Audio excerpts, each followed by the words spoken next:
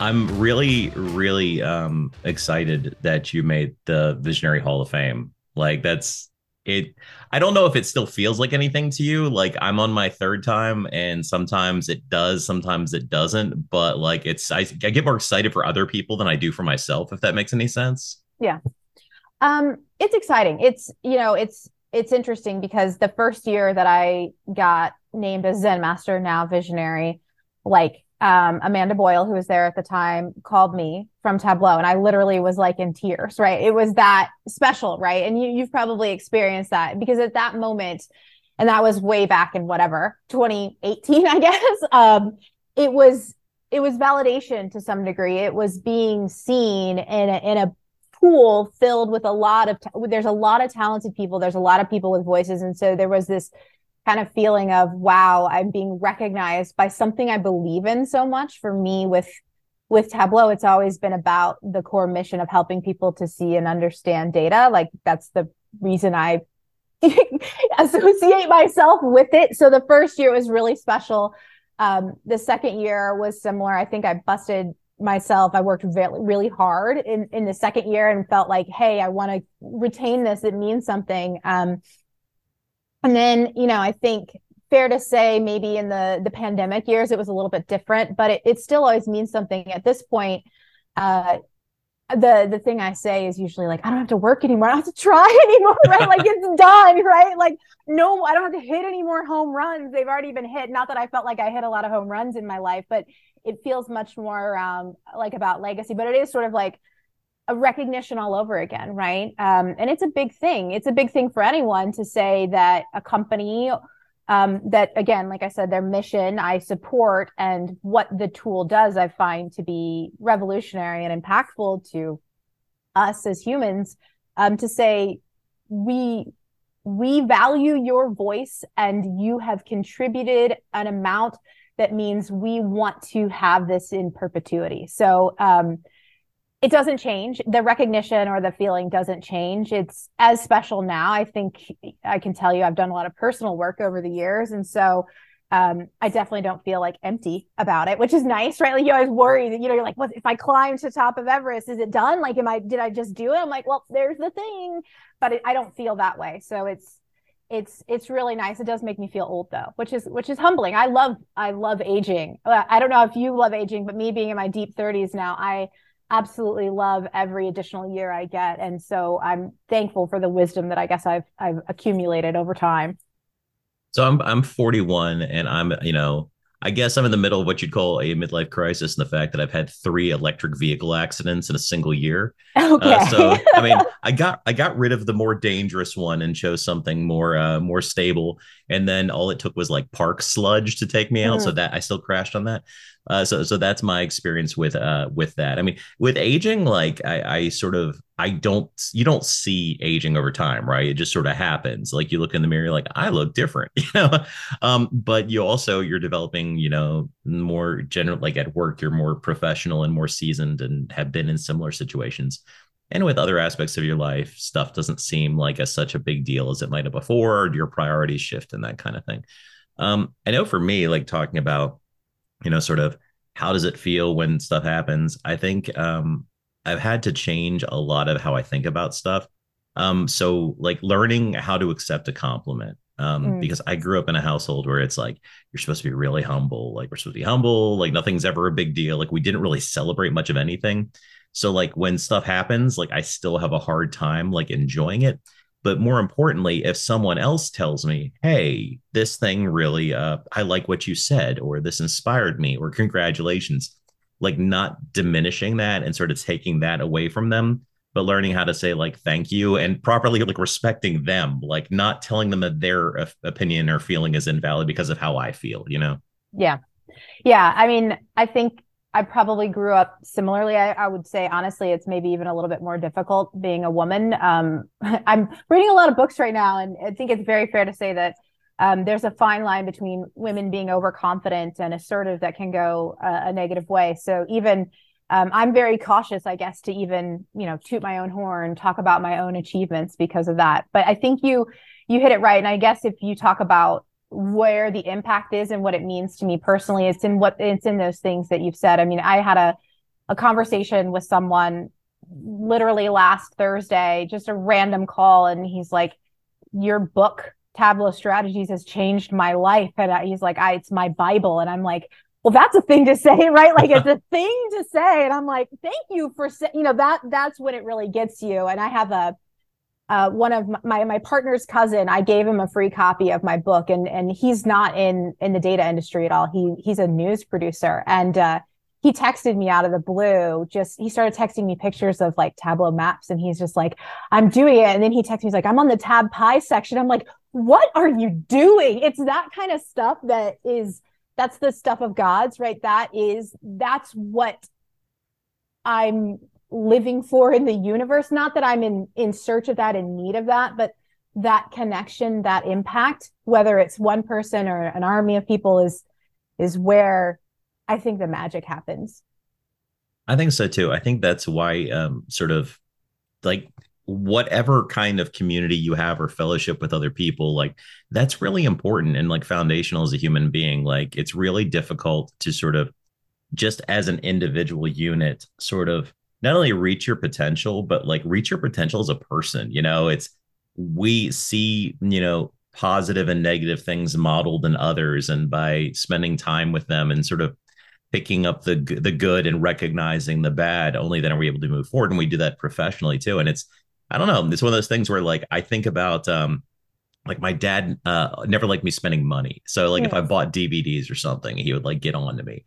And it's like I remember like when I was first out on my own, it's like, well, if I want to buy a DVD, I'm gonna go buy a DVD. And it's like it was sort of like I'll show you, old man. But that's also not like a maturity mindset. The maturity mindset is to synthesize the experience from before, like think about what I actually care about and then make my own decision, not just make a converse decision in the opposite direction. Like we've seen so many people in our lives do that. They experience something positive or negative and then say, well, usually negative. Well, I'm going to do the opposite. And the opposite isn't necessarily right either. It's just finding, making sure you're not reacting from a place of, a trauma or, pushing back or proving someone wrong or what have you, Yeah, but I mean, what you're talking about, I agree with you. What you're talking about, though, like the path through that is sort of forging your own path, which is really scary and comes with some risk that can be mitigated sometimes, but sometimes not. And sometimes it's a little bit easier. I mean, it's very difficult to go into the dark or have an idea and try to see it through without any sort of like feedback. And I think that's part of just who we are as social beings to some degree. It's a lot easier to be like, I'm not going to do that, instead of being like, wait a minute, let me stop, think about what I actually want to do and move forward. I mean, that's where I'm at in my career right now. I know you and I were kind of talking about this beforehand, but I'm kind of in a moment in my career where I'm sort of doing I don't want to say a reassessment, but sort of an adjustment of what the next thing, the next phase looks like, where that is. And for me in particular, from a professional standpoint, it's not charted. There's no one I can emulate. I think a lot of my career, I have emulated people up to a certain point and done kind of some of what you've talked about. But at this point, that's it. That's it. It's rewarding. It's scary. It's exhilarating. But that's where I think I'm at. I get that. Like, so the last time we saw each other, I was in New York and you were in New York, and we were at the data school and we went to the Tableau user group and everything. And it was really cool to like see so many people sort of come together for that, especially since my local tug has been defunct since COVID. Our last tug ever was a total blowout. Like I actually, for context, I wore a leather jacket the other day because Vince Baumel was passing through town. I'm like, oh, I want to wear this jacket. I forgot about this in the back of my closet. I threw it on. And we went to get like bougie snow cones or whatever. And my youngest daughter was there with me, and she found this ticket on the ground and pulls it out. And it's like to Graceland. It's this Elvis ticket. And I'm like, where did you get this? Like, this is just in like a snow cone shop. And I picked it up and I realized the date on it was February 11th, 2020.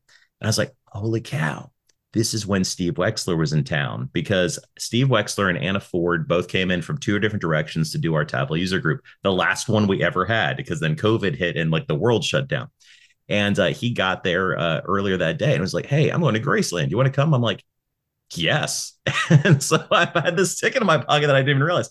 And I was thinking about that and thinking about how cool it is, how we know people all over the country and all over the world, and you get together with them. But I'm in a corporate environment right now, and you're sort of in a right now. Are a solo practitioner, almost a duo practitioner, really, right?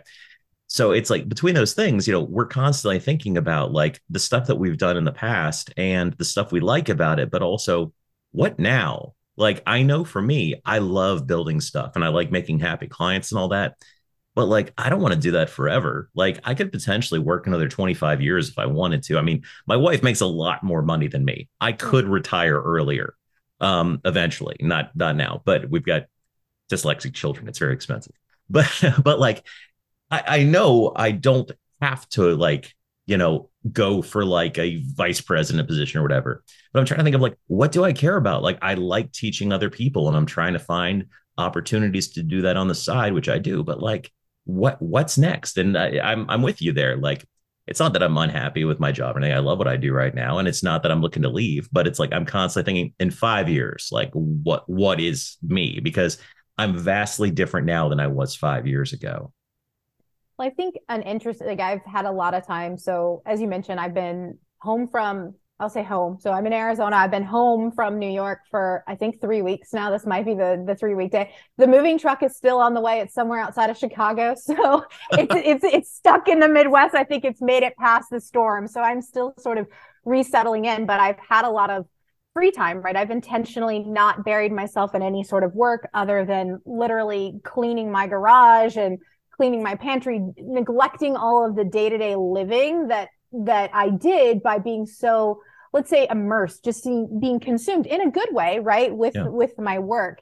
And one thing I've sort of thought about, and I think I've always been this person, and I wonder if this is true for you, is I've always been sort of on the forefront of technology and how technology can work in favor of, this is where I'm like the human species, where us as just a collective entity.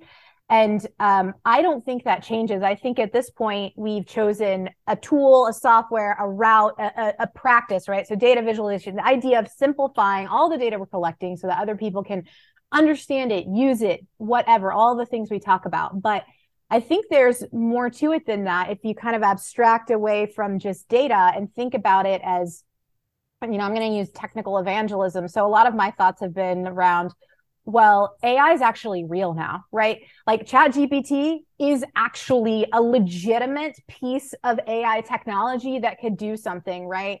DALL-E 2 is there too. NFTs, cryptocurrency, whatever. That's interesting. A bit weird to some degree. It's not weird. It's hard to understand, but when I think about what's next and how our careers potentially could evolve, we're always on the forefront of that adoption curve, right? Of that innovation curve. We're those early adopters. So what is that next technology that will continue to do those things? And I think we've been narrowed in on how data can impact business, but there's so many other things. I mean, one thing I think you and I can both agree on is there's a lot of technical speak, and what we're doing, the things you're talking about that you love when you're teaching, when you're sharing things, is explaining something to someone so they can understand. It's the same as my mom calling me 15 years ago, 10 years ago, being like, the internet's down. How do I fix the router? Right? Like that doesn't change. That's who we are. I think the vessel, the mechanism as to what we do with that might change. I still think that in terms of the profession we're in, it's quite immature, personally speaking. But I think there are other areas that could help and be in the same direction. I totally agree. I think there's a lot of disruption that's happening, not even coming, but is beginning with the early phases of AI. Like we're seeing the potential, we're also seeing cracks already, but that's okay. Like all new technologies are like that. So, for example, Microsoft Bing has a flavor of Chat GPT that they're using, and I don't know if you've seen the articles on it, but they've actually had to restrict the number of interactions you can have back and forth because unlike like vanilla Chat GPT, this is hooked up to the internet, so it's much less stable.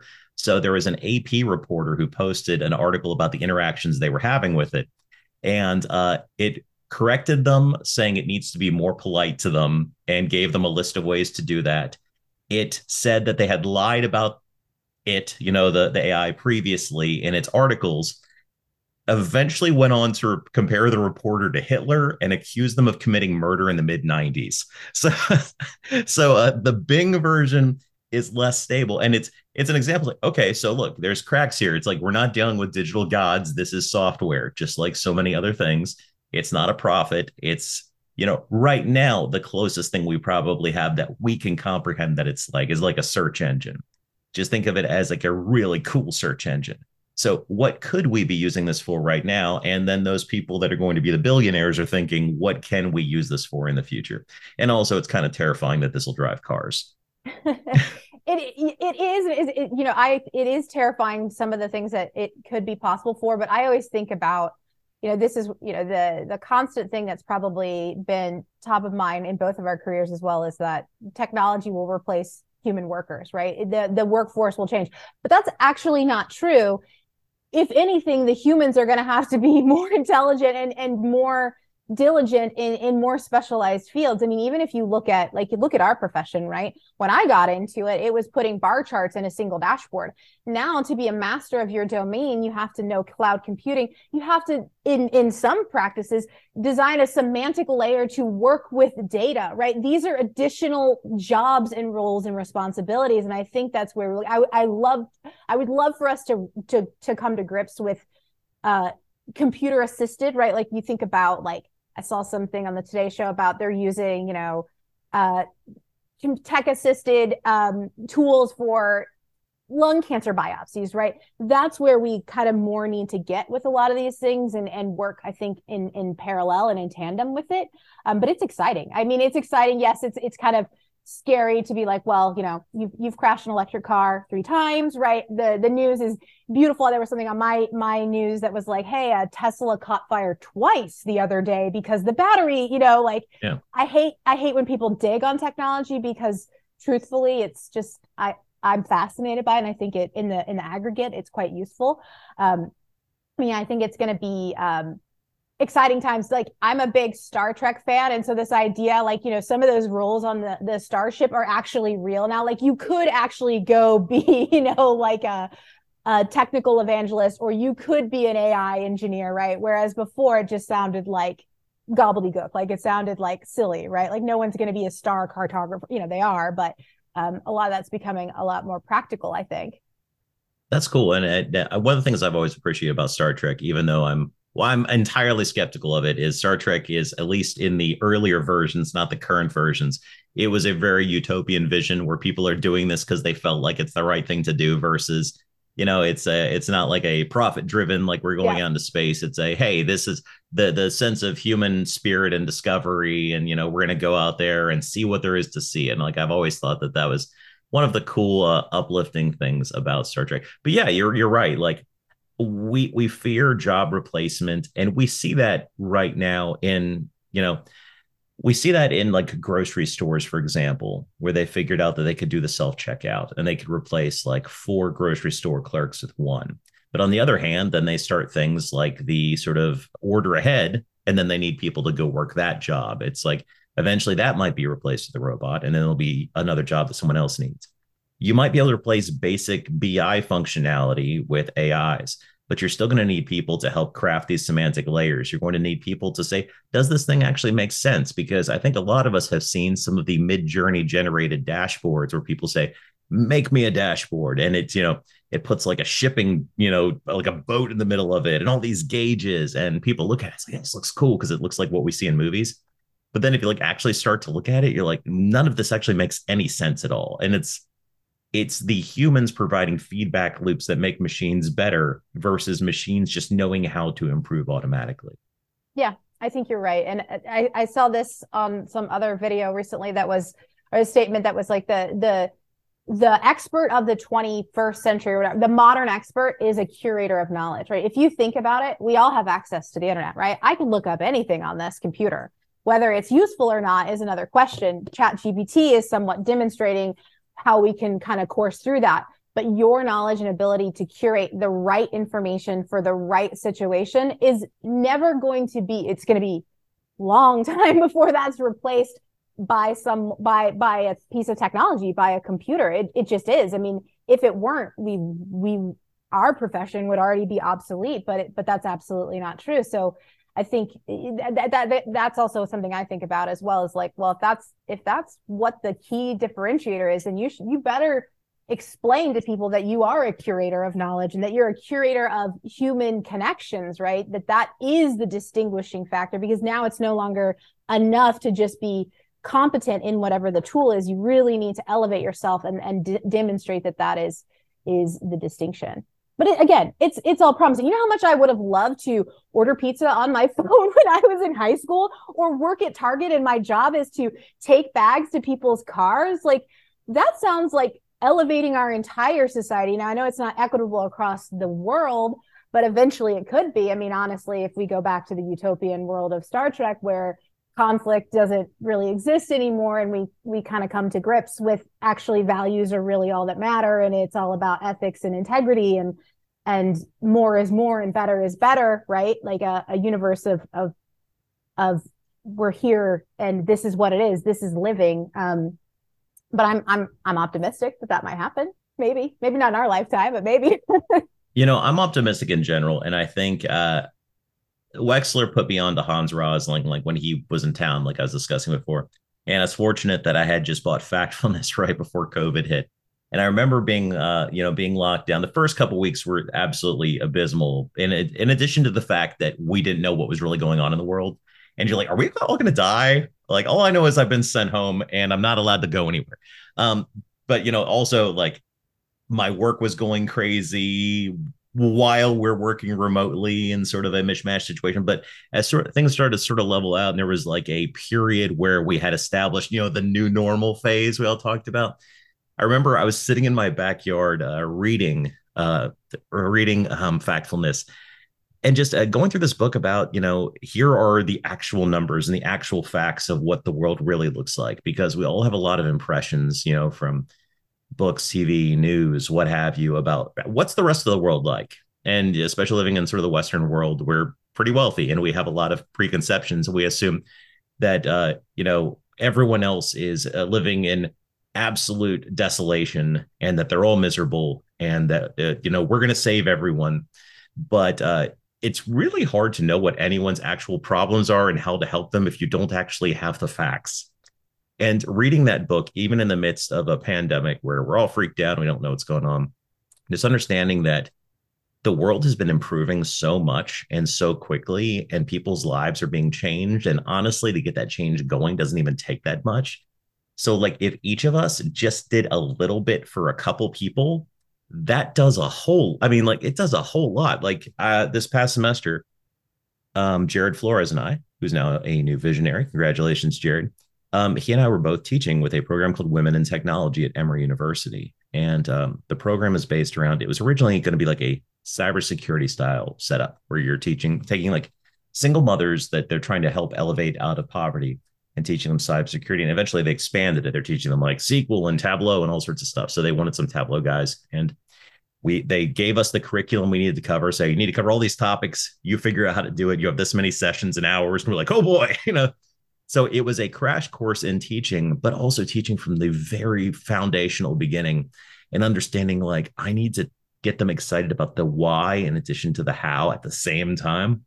And it was really cool, not just because it was teaching, which is something I've always been interested in, but because like this is one of those things where it's a small group. It's not huge. It's probably about 14 ladies, but like this can fundamentally like help break like chains of like cyclical poverty. Like, because for them, it's like if they have a skill where they can go work and make a good living and their kids see them going and working and make a good living, they can say, oh, well, I can do this also. Like I can also, get a skill and go work and, take care of my family. And it was just really good. I'm not saying like I'm saving the world or anything. It's just like, it doesn't take too much, I think, to help others. Yeah. I mean, the core of it is to some degree, knowledge is power, right? Like it's knowledge gives you the power of choice. It gives you the power of knowing, like even if you don't, what you both did for those 14 women is impactful. Even if they don't go into that profession, they know it's out there. They can speak to someone else about it. Like that ripple effect is huge. And you've opened a window for an underserved community. For some reason, I'm like deep into quotes right now. Like there's a um, beautiful miniseries, Reese Witherspoon and Kerry Washington, Little Fires Everywhere, which is about two mothers and they have different adventures. And there's a famous line I like to think about from Kerry Washington because she's a Black single mother. Reese Witherspoon is the epitome of, upper middle class, right? And she says to Reese in like a moment of aspiration, of exasperation, like, you had better choices to choose from. Like Reese is like, I made good choices, you didn't. And Carrie's just like, you had the option of better choices. And it's absolutely true. That's the kind of stuff that gives me goosebumps like on my scalp right now talking about, because we are so fortunate due to a lot of circumstances that are outside of our control and we're born into it. But you are helping, all of these things are helping other people in those sort of situations to have those better choices and options. And I mean, as I see stuff like that, and I see stuff like, like the data school or consultancies and stuff like that, places where, training is available to really sort of fundamentally shift people's careers. I really start to think more about sort of how we've classically thought about education. We have the setup where you complete your primary education and then you go to college and then you probably still have to go to grad school and then you get a job and then you're paying for all that for the rest of your life. And it's become a diminishing return over time. Like the prospects aren't, it used to be you graduated high school, you got a job. Then it would be you graduated to college, you get a job. Now it's you graduate grad school and you get a job. It's diminishing returns, not only in terms of the amount of education you're required to have, it just in order to get an entry level job, right? But also the amount of money you're spending because they all become increasingly more expensive. In part, there's so many reasons we can go into why that's the case, but it's like I see stuff like that. And it's like, if you were in high school and you saw like, I don't know, what you or I do, like, and said, that looks cool. Could I take a, high school senior and in 6 months teach them how to do like 80% of it? I think I could. And I think we could do it for a lot less. And I just think like, what can we do to really disrupt some of this and just, not force people to continue on the same path that we've always done just because that's how we've done it? Yeah. I mean, I think you're right. I am fortunate to I have a bachelor's in math, right? I have a beautiful STEM education that opens any door that I want to get into. I also have an MBA that I got paid for by a corporate company that I worked for while I was there. I will tell you, I got bored. So I got an MBA, which again sounds a bit sassy, but it's true, right? Like I was afforded that luxury. And then to your point, I went and worked at the data school where none of that was important. And it was, can we just have time on the clock and can we get to some version of expertise in there? And the answer is yes. I personally think that academia has its merits. Academia is the same as sort of like the scientific method, right? It's the way you put together a trifold science experiment for whatever biology, and you go through that process. You need to know it and it needs to exist. But in the real world, right, in the day-to-day of things, it's so much more blurred. I mean, you think about the mathematics that we do, and at best I'm like, this is murky, right? We're using math to figure out some signals to why something happened, and truly, sales could be up because someone's double scanning things, right? Like who knows, right? Like it doesn't matter. But I think that fundamentally our education system needs to change. I think it's working on changing. There's a lot of large forces at work to do that. Paths of certification, paths of non-traditional academia. But academia is a big engine, right? It's a big behemoth to get around. And society, and we're responsible for this, has propagated that belief that your value is increased if you acquire that. It doesn't say a lot for real world skills, I guess I would say, having gone through it. Am I thankful? Does it open more doors? Absolutely. Did I learn how to do what I do now in college, in high school? No. I mean, actually in high school more than in college, because in high school I took an introduction to desktop publishing, which was basically Photoshop and Adobe. I don't even know what it was. Adobe. It wasn't Adobe Illustrator, and I was I was the graphic editor. I was the layout editor of my senior yearbook. That's more similar to the skills I use now. Like I won a competition designing a menu in like Microsoft Word. That's more equivalent and useful for experience than, and I love math, than Calculus 3 was, than learning how to integrate in 3 dimensions. Now I can integrate in 3 dimensions for the rest of my life, but that doesn't do anything for improvement in the aggregate. I think that's really true. I have learned so many skills since I actually finished my education. Like I went straight from bachelor's to master's degree, finished that, then started my career at the rock bottom. So I've been working my way up from there ever since. But yeah, it's I so many of the skills I've learned have been out of my own curiosity to want to know, or like that looks really cool, or that looks fun. And even so many of the things that I make, like people look at my Tableau Publics or whatever, it's like they're like, your stuff just feels different. Like, I don't know why. And I'm like, I think it's because I'm not inspired by data viz. Like, I don't go and look at other vizzes and like that's my inspiration. Like, a lot of my stuff comes from like comic books and magazines and like all the other stuff I've been exposed to. And I'm just wanting to express an idea in a way that I think is interesting to me or might be interesting to someone that's not us. Yeah. Like, so much of what I make is, and this might be kind of silly, but like, I consider my data viz stuff, that my public work, almost evangelical data viz, because I'm not making stuff for us. Like I'm not going deep with filter actions and tooltips and viz and tooltip and all that stuff. It's like I generally make stuff that's flat and usually just 1 or 2 charts because I want like my mom to be able to understand it. If it's about movies, I want like a movie fan to look at it and instantly know what I'm talking about, instead of something that's sort of more preaching to the choir. Yeah, I totally get that. I mean, what we do is a form of communication. Like I firmly believe that, right? And what you're describing is sort of poetry. Let's say that it's poetry with data to a large degree. There's some artistry to it, and we need that type of poetry and innovation to progress and to get better. Like, yes, will it mostly be bar charts because bar charts are easy to read and understand? Sure. But are there other things? Are there other subject areas? Are there other representations? Are there things that we haven't tried yet?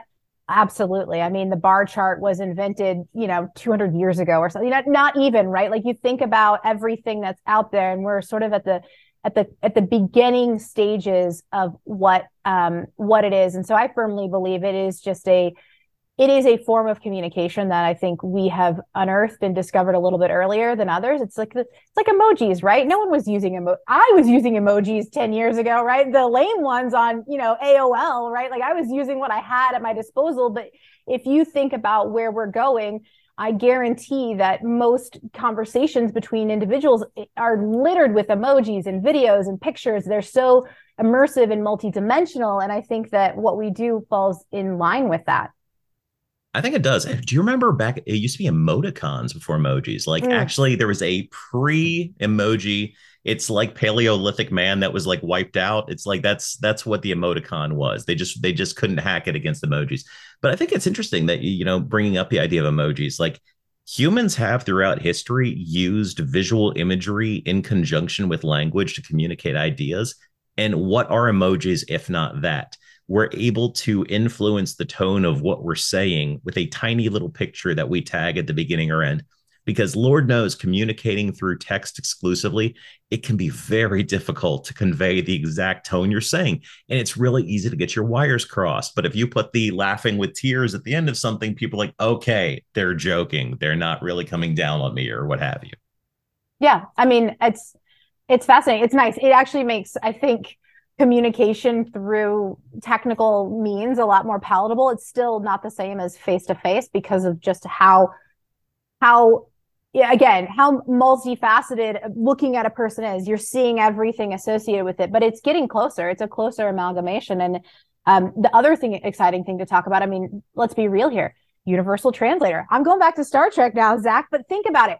Not that I do it very often, but you can tap on a text message. I can in my iPhone and get it translated into any language. Someone could text me in Chinese and I could perfectly communicate back to them, or at least get close enough to bridge that gap. I think that is really helpful. And you talk about the globalization and reaching that, those kind, and that's technology again, back helping us, are going to really allow us to evolve further along the way. I mean, that's a great point. Like, think of the fraction of data stuff that we would like to know that we are limited to by being primarily English speakers. We can only realistically know so many languages, right? It's like we could do better, but we're not going to know 40 languages. You know, I think of when I see like the Data Saber group in Japan and I see the stuff that they're publishing. And while I can translate their tweets to see what they're talking about, if I'm looking at one of their visualizations, unless they did in English, I'm merely admiring the structure of it. I don't really know what's being said. And I'm missing out there. And they're probably way better at English than I am in Japanese. So they're probably better on that front. But it's think about this, the breadth of knowledge across the world that we could all know if we spoke more languages. And having translations like, you know, the Babel Fish and Hitchhiker's Guide. That's right. I'm bringing my geeky stuff into this. Having something like that, where we're able to interrupt the fact that, you know, you and I were born in different places, so we don't speak the same language, can really lift up, you know, all ships. That's one of my big things. Like, I think when I first started getting involved in the Tableau community, and you were actually the first person I knew, like I discovered you first because I wasn't really involved in Twitter in any way. And I was at like TC17 or something. And they had like the big screens that were showing all the different tweets people were putting up. And I think you were one of the people that popped up there. I'm like, okay, I'll remember that name. And I think you were one of the first people I followed. So coming in to the data fam and all that, there's not really like a clear entry point. You know, there is no like orientation guide, especially since it's kind of amorphous and exists online. So I had done like my first project for fun. And I had just discovered Tableau Public, and I saw you tweeting like hashtag Makeover Monday and posting the project you're doing. I'm like, oh, cool. This is what people do. So I like posted my thing with hashtag Makeover Monday because I had no idea what was going on. And now, like, you know, when people find new people, they try to steer them, you know, to, oh, you know, you'll want to go check out this or that. And I think that's really awesome that people are getting better at that. But going back to all that, one of the things I really appreciate about this community is that it's not a zero-sum game. Like, no one is holding back an idea because they're worried someone else will do it better or that they won't get credit for coming up with that idea. Like, people share their stuff really willingly, and just knowing that a rising tide lifts all ships. Like, for me to win, I don't need you to lose. Like, we can both win and both get better, both get smarter, and both, there's plenty of success to go around. Yeah. I absolutely agree with that. 100%. Just in my core, that's how I feel. That's what more is more, better is better, right? It all is in the same vein of just improvement, right? Across the board. I think social media somewhat hurts how we communicate all that, but that's completely separate. But it's absolutely true that there is a forum for innovation and there is a forum to exchange ideas, and that's huge. I mean, it's huge to be able to connect with people in that way. I mean, you think about the rare population that you and I are in, right? So there's 50 visionaries, there's 16 now Hall of Fame people. That means there's 66 people in the world, 66 people on this planet that are this, which is only goes to show the recognition reach, but does demonstrate a little bit about how critical it is, how much of a small group we are, and how rebellious and vocal we need to be, and that there is space for that amount of vocalization. Once maybe Kim Kardashian starts posting bar charts, our job will be done, right? Like, we'll be good, right? Like, as soon as everybody's, like you said, I use my mom as an example as well. As soon as my mom comes back at me and is like, here's this cool bar chart I made, then we're done. But until then, we got a long road to go down. Absolutely. And it's, I was working on a blog post the other day. I don't write blogs frequently, but when I do, it's usually in response to something that happened or a thought. I guess that's a blog in general. I don't write blogs in a cadence like I do podcasts. It's easy to have conversations. It's hard to have ideas that are worth saying. So I was writing a blog because I had an interaction with a client. The client's like, dashboards are boring. And I was sort of digesting this, like, I'm not sure how to respond to this. I mean, my initial response is, you don't want my dashboards to be exciting. If it's exciting, you're not even noticing the data. But more importantly, you want this to be calm so that you can cut straight through to what you need to know. So I was thinking so much about sort of whenever we're watching movies or stuff like that, and you see like any sort of like interface, whether it be like it's at the tactical center and they've got all the screens, or I think we saw We Crash not too long ago, and they had their business dashboard and stuff. And you look at these things, and to like civilians, they're like, "Oh, look at the colors. That's really cool. That's like a circle thing." And it's like we look at them, and it's like this means absolutely nothing. And trying to be the voice in the wilderness, calling out to people, say, "Don't look at the flash right here. Like, look at what I can actually tell you." And we can try to make stuff look cooler, but most importantly, you need stuff to be clearer, because that's why you hired me. Like, you hired me to help you understand X, Y, and Z. You didn't hire me to entertain you. Yeah, I mean, I agree with you. It's one of the sort of things I birthed during my time at the data school is this idea of three different types of feedback in dashboards, and they're three A's. One is accuracy, one is analytics, and the other one is aesthetic. And as throughout my coaching and teaching, I would always say, I think aesthetic comes last. When people are giving aesthetic feedback, it truly means they probably don't understand, right? And we really need to focus on that at the beginning. I always kind of, accuracy, to unpack it, is the data accuracy. Am I accurately demonstrating putting this information together on the screen, right? Do we have the right data, and are we showing that? Analytics is, have I taken that data and extracted value out of it, right? Can you make a decision? Can you learn something from it? The whole idea of an insight, whatever. Is there facts that you can find or decisions that can come out of that? And then aesthetics it's the easiest one to change too, right? But it happens to be the one that I think people gravitate towards the most, because everything else is unfamiliar. And if they can get to that, so there's some value in that, right? There's value. I mean, we do this with children, right? Vegetables become palatable when we make it fun. So I always think there is some space, and it's nice to have a balance between, here's the rigidity of what works, right? Here are the best practices. Here is how we do it right, but not negating. And you mentioned this, like, not negating that we can have a little bit of fun. We can be playful with it. We can try new things in pursuit of adoption, right? So again, I go back to that whole, everybody just hasn't adopted what we're doing yet. And so to some degree, we kind of have to coax it along. You kind of got to put a spoonful of sugar with it, right? There's a little bit of whimsy that needs to go in, and certainly fun. I think that's probably one of the things that our community does the best, is we exude passion. And when you exude passion and true enthusiasm and like general love and admiration for what we're doing, that becomes very contagious, right? That helps with that invitation beyond more than just like a slick, sunburst chart, right? That can help, right? So that's a lot of what I kind of advocate for, I think, in my own way, is just, if you can make someone believe how impactful and beautiful this is for you and what it is and what you can see from it, and you can maybe some of that sort of shiny or glitter will stick to someone else, is like what I like to think. If you're covered in glitter, Zach, and I stand next to you, I'm gonna get a piece of glitter on me, right? Like, it's gonna happen. Yeah, it's I use the analogy. I had way back, a Sunday school teacher was a Secret Service agent, and he talked about because they're also in charge of currency. And he was talking about counterfeit money and stuff, like, because he liked to tell stories like that, and it always got like the teenage boys like really interested. So he was talking about this, and we're like, so how do you know if something's counterfeit? It's like, are you checking like the strips, like the holograms? And he's like, it's funny, like when they're first teaching us, they don't show us any counterfeit money. Like, they just make us handle a whole lot of real cash, and then eventually they'll cycle through some counterfeit money, and you don't even know why at first, but you're like, this isn't right. Like, I don't know what it is. And that's why I sort of emphasize, like, it's so important to like see other people's work, like to get outside of your own organization. Like my organization is big, and we've got a lot of really passionate people making really passionate stuff. But even then, you should like expand beyond that, look for examples all over the place of what people are doing, and start to, especially if you're earlier in your career, start to understand like what's good and what's not. And also then start to develop the language to explain, why is this good or why is it not?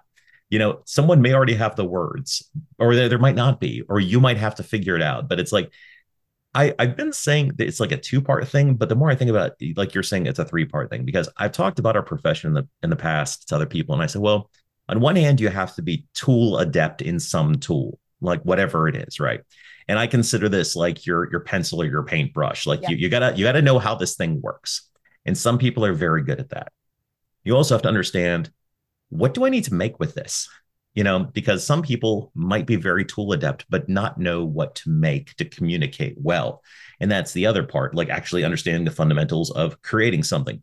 And then there's the third part, which I've always described as soft skills, which is knowing how to talk to other people and clients and also help translate what they're talking about or push back or, reassert. So sometimes you'll have someone say, I want something that does this. Like they'll be very direct and say, it's got to look like this. It's got to do this. And even then I'll be like, but why? Like, what's it for? What does it do? What does it tell you? What decision are you going to make if I do this? Just ask questions, be curious. And in the process that a lot of times you find out, well, the thing they thought is the thing they need isn't really the thing they need, but they don't have the words for the thing that they need. And that's where our professional skills need to come in. And we get in the middle of the process and help find that middle ground that addresses their need. Yeah, I think speaking for myself, but I think most of the people that are sort of at the forefront of our profession really have mastered that. I had a corporate background in process engineering. So like Lean, Six Sigma, like Toyota style things, like where it's really, it's engineering, it's manufacturing focus, where you can actually figure out where the issue is, the flaws, or you can make it more efficient, et cetera, But a lot of that, if you ever read into that, it's about knowing things very deeply. It's about that 5 whys. It's about the deep purpose. It's about what really is the root cause of that and being able to surface that along the way. I think that's why we're still not where I want us to be, obviously, but I think that's why there's sort of this clear distinction between what I would call sort of a traditional business intelligence developer that does exactly what you say. They can work with the tool, they can wield it, they can make the thing that you're talking about, but it doesn't deliver, it doesn't have the juice. There's no meat there because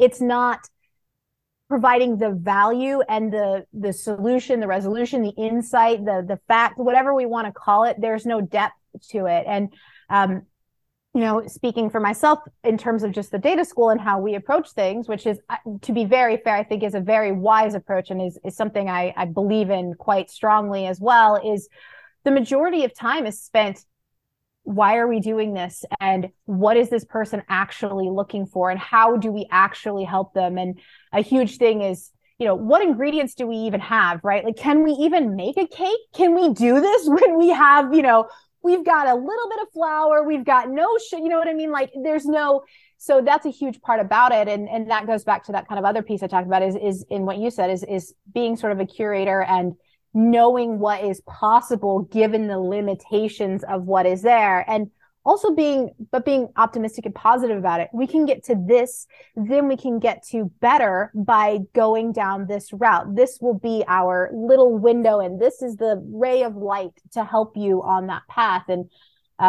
it's not easy to get people to believe that.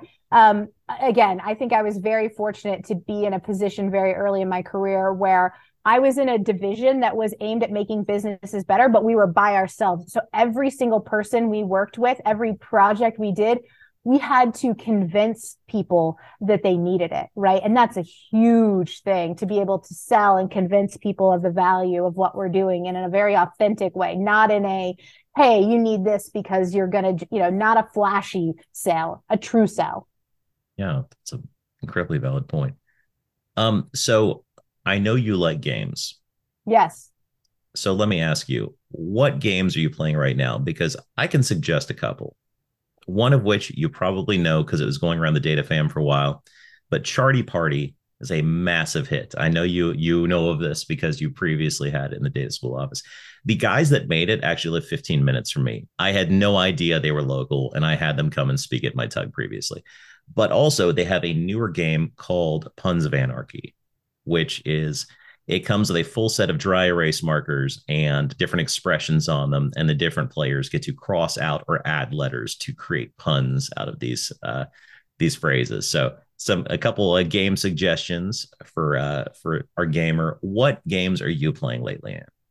Okay, so I'm both a tabletop/board gamer and big video gamer. I would say in my youth I played more video games, and as I've gotten older I've played more board games. However, right now I am deep in Hogwarts Legacy. So I am about 80 to 100 hours into my life inside of Hogwarts. So, you know, it's, people ask me what it's like. I'm like, it's Grand Theft Auto, but in the wizarding world. I'm a huge Harry Potter fan. I've read all the books. They came out during my time. I think my grandmother first gave me the one of the books when they were, you know, I think it was like only two of them were out, and my grandmother was reading it in her book club, and she's like, you should read this. And I think, you know, so that has been amazing to me, just to take a universe and to expand on it and to sort of feel like you're living the Hogwarts experience. That's top of my list in terms of what I'm sinking time into. In terms of board games, I think I've probably told you this before, but I have some tried and true ones that I absolutely love. I'm a fan of a couple flavor of games and a couple publishing houses. So I oscillate on this, but I'll tell you today that I think that my favorite tabletop game of all time, and it still is Terraforming Mars, because you play as a corporation against other corporations, and the goal is to terraform Mars. The beauty of it is every single card, which is about, I don't know, 500 cards, are unique. So there's a lot of interest that comes out of that. But I also like cooperative games. Not shocking. I'm a very cooperative and collaborative person. And games that are they're legacy games where they whatever you do has an impact on the future, and you make sort of decisions that impact how the game is played further on down the line. And so that's a huge thing in my my repertoire. I also have just got an email to complete my pledge for an updated version of Castles of Burgundy. If you've never played Castles of Burgundy, it's similar in the sense of like, it's kind of like a European gateway board game into a deeper world, right? For anyone who's like, we've played Settlers of Catan.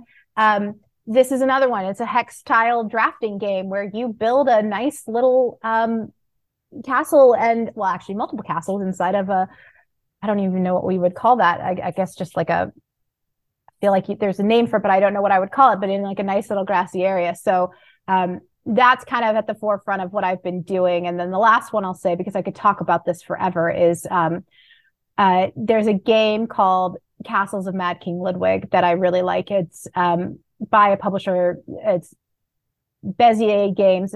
And it's beautiful because you're making a castle for King Ludwig, the mad one that made all those beautiful castles in Bavaria, now Germany, right? So Neuschwanstein, the Disney castles, right? And so you put rooms in a castle to please the king. The fun part about it is they came up with a colossal version. So the tiles are 4 times larger. So it takes an entire table for one person. I have like a video on my Instagram of a castle I recently built where you walk in and there's a throne room off to the side, and there's a secret passage that leads to an indoor pool. And it's just this massive table that you lay out. And so I love all of those sort of things. I think games in general done well, whether it's tabletop or a video game, bring you into a universe and you're building towards something that is fun, right? Like, and of course the hope is that the king will love your castle the most and you'll win, but the thrill is what you put in your castle, right? Nowhere else can I put an indoor pool behind a throne room and get the king's likes as a result. But I do have Charty Party. I have Charty Party Family Edition. And I don't have the original one. I only have the Family Edition. But I also think things like that are quite valuable. I love the idea of any sort of like flashcards or sort of real aid to something, because I think it can help in the learning process and make it fun. I mean, you could take Charty Party Family and at least expose children to bar charts and line charts, right? Under the premise of funny things and histograms. There's histograms in there too. I agree. I think video games are highly effective at teaching us a lot. I pointed out to Brittany Ross now, who will be excited to hear all the recommendations for games you just listed. But I was telling her a visual cue in games they often use but never explicitly lay out is yellow is an indicator of where to go. So I sent her a bunch of screenshots from games like Tomb Raider and other things. And whenever there was an area that you were sort of meant to climb to or interact with or whatever, there would be subtle hints of yellow, because yellow isn't supernaturally occurring. So it stands out in a lot of environments. And as long as they're subtle with it, you're picking that up as a cue without ever realizing you're doing it. And with us picking up ideas like that, more subtle ways that we can convey stuff, as well as the more sort of large, blunt, explicit ways, like the better everyone gets. So before we wrap up, Anne, Where can everyone find you if they want to talk to you? And are you going to be at Tableau Conference this year? Definitely going to be at Tableau Conference. I have the benefit, you and I've talked about this, of living in the West. The drive from where I live to Vegas is under 6 hours. I think it's 5 hours now because there's a beautiful bridge that goes around the Hoover Dam. So I will definitely be at Tableau Conference in Vegas. I quite like going for the journey and being there. So I will absolutely be there. Where you can find me most likely is on Twitter. So you can follow me. My at is at @AnU, my middle initial, Jackson. You can find me on Tableau Public. I also have my own website for my company, jackson2two.com, which is more just a sitting. It's more of like a parked space for now than anything else. But that's probably the main place you can find me. I think Twitter is sort of my gateway into saying what is next. But I'm very eager to go to Tableau Conference. I know you're going to be there as well. I think it's going to be exciting. You know, I went last year and it was a bit of like, what is this? This is new and this is different. I think this year, I hope we see a lot more new faces and returning faces. Being in this community for so long, it's been nice to see I'm going to say the attrition, but I'm going to say it in a positive way, the turnover, the new faces and the existing faces, and to see how those things have evolved. So I'm quite looking forward to that. And being the old timer that I am now, at least in the community, I'm not speaking. I'm sort of looking at being kind of like that cheerleader in the background. Like I want to see what other people are doing because I've had my time. You know, I don't mean that in like any sort of negative way, but there's space for all of us. And for me personally, I think it's quite wonderful. And I feel like I've not been engaged enough and connected enough with some of the change that's been around. So this will be a key opportunity for me to go see that. That's wonderful. And I look forward to seeing you there. And I look forward to seeing all the people that I have met online, but not seen in person before. I know. Yeah. That I love the awkward, like, do I know you? You know, do we know? Yes, we do know each other, and kind of getting through that. And then, you know, I met my partner on the internet, so I'm very familiar and comfortable with meeting people that you have these big relationships with in person. And they always actually exceed expectations, to be quite frank, right? As soon as you can get past that weirdness of like, what are we doing here, and get to the truth of actually, we both like the same thing, right? We're both here. We both cared enough to show up. It gets to really good. So I'm always looking forward to that as much as I can, being somewhat of the independent introvert that I am. So in small pockets, I would say. Amazing. Well, Anne, thank you for coming. We'll see you in May. And this has been Data Plus Love.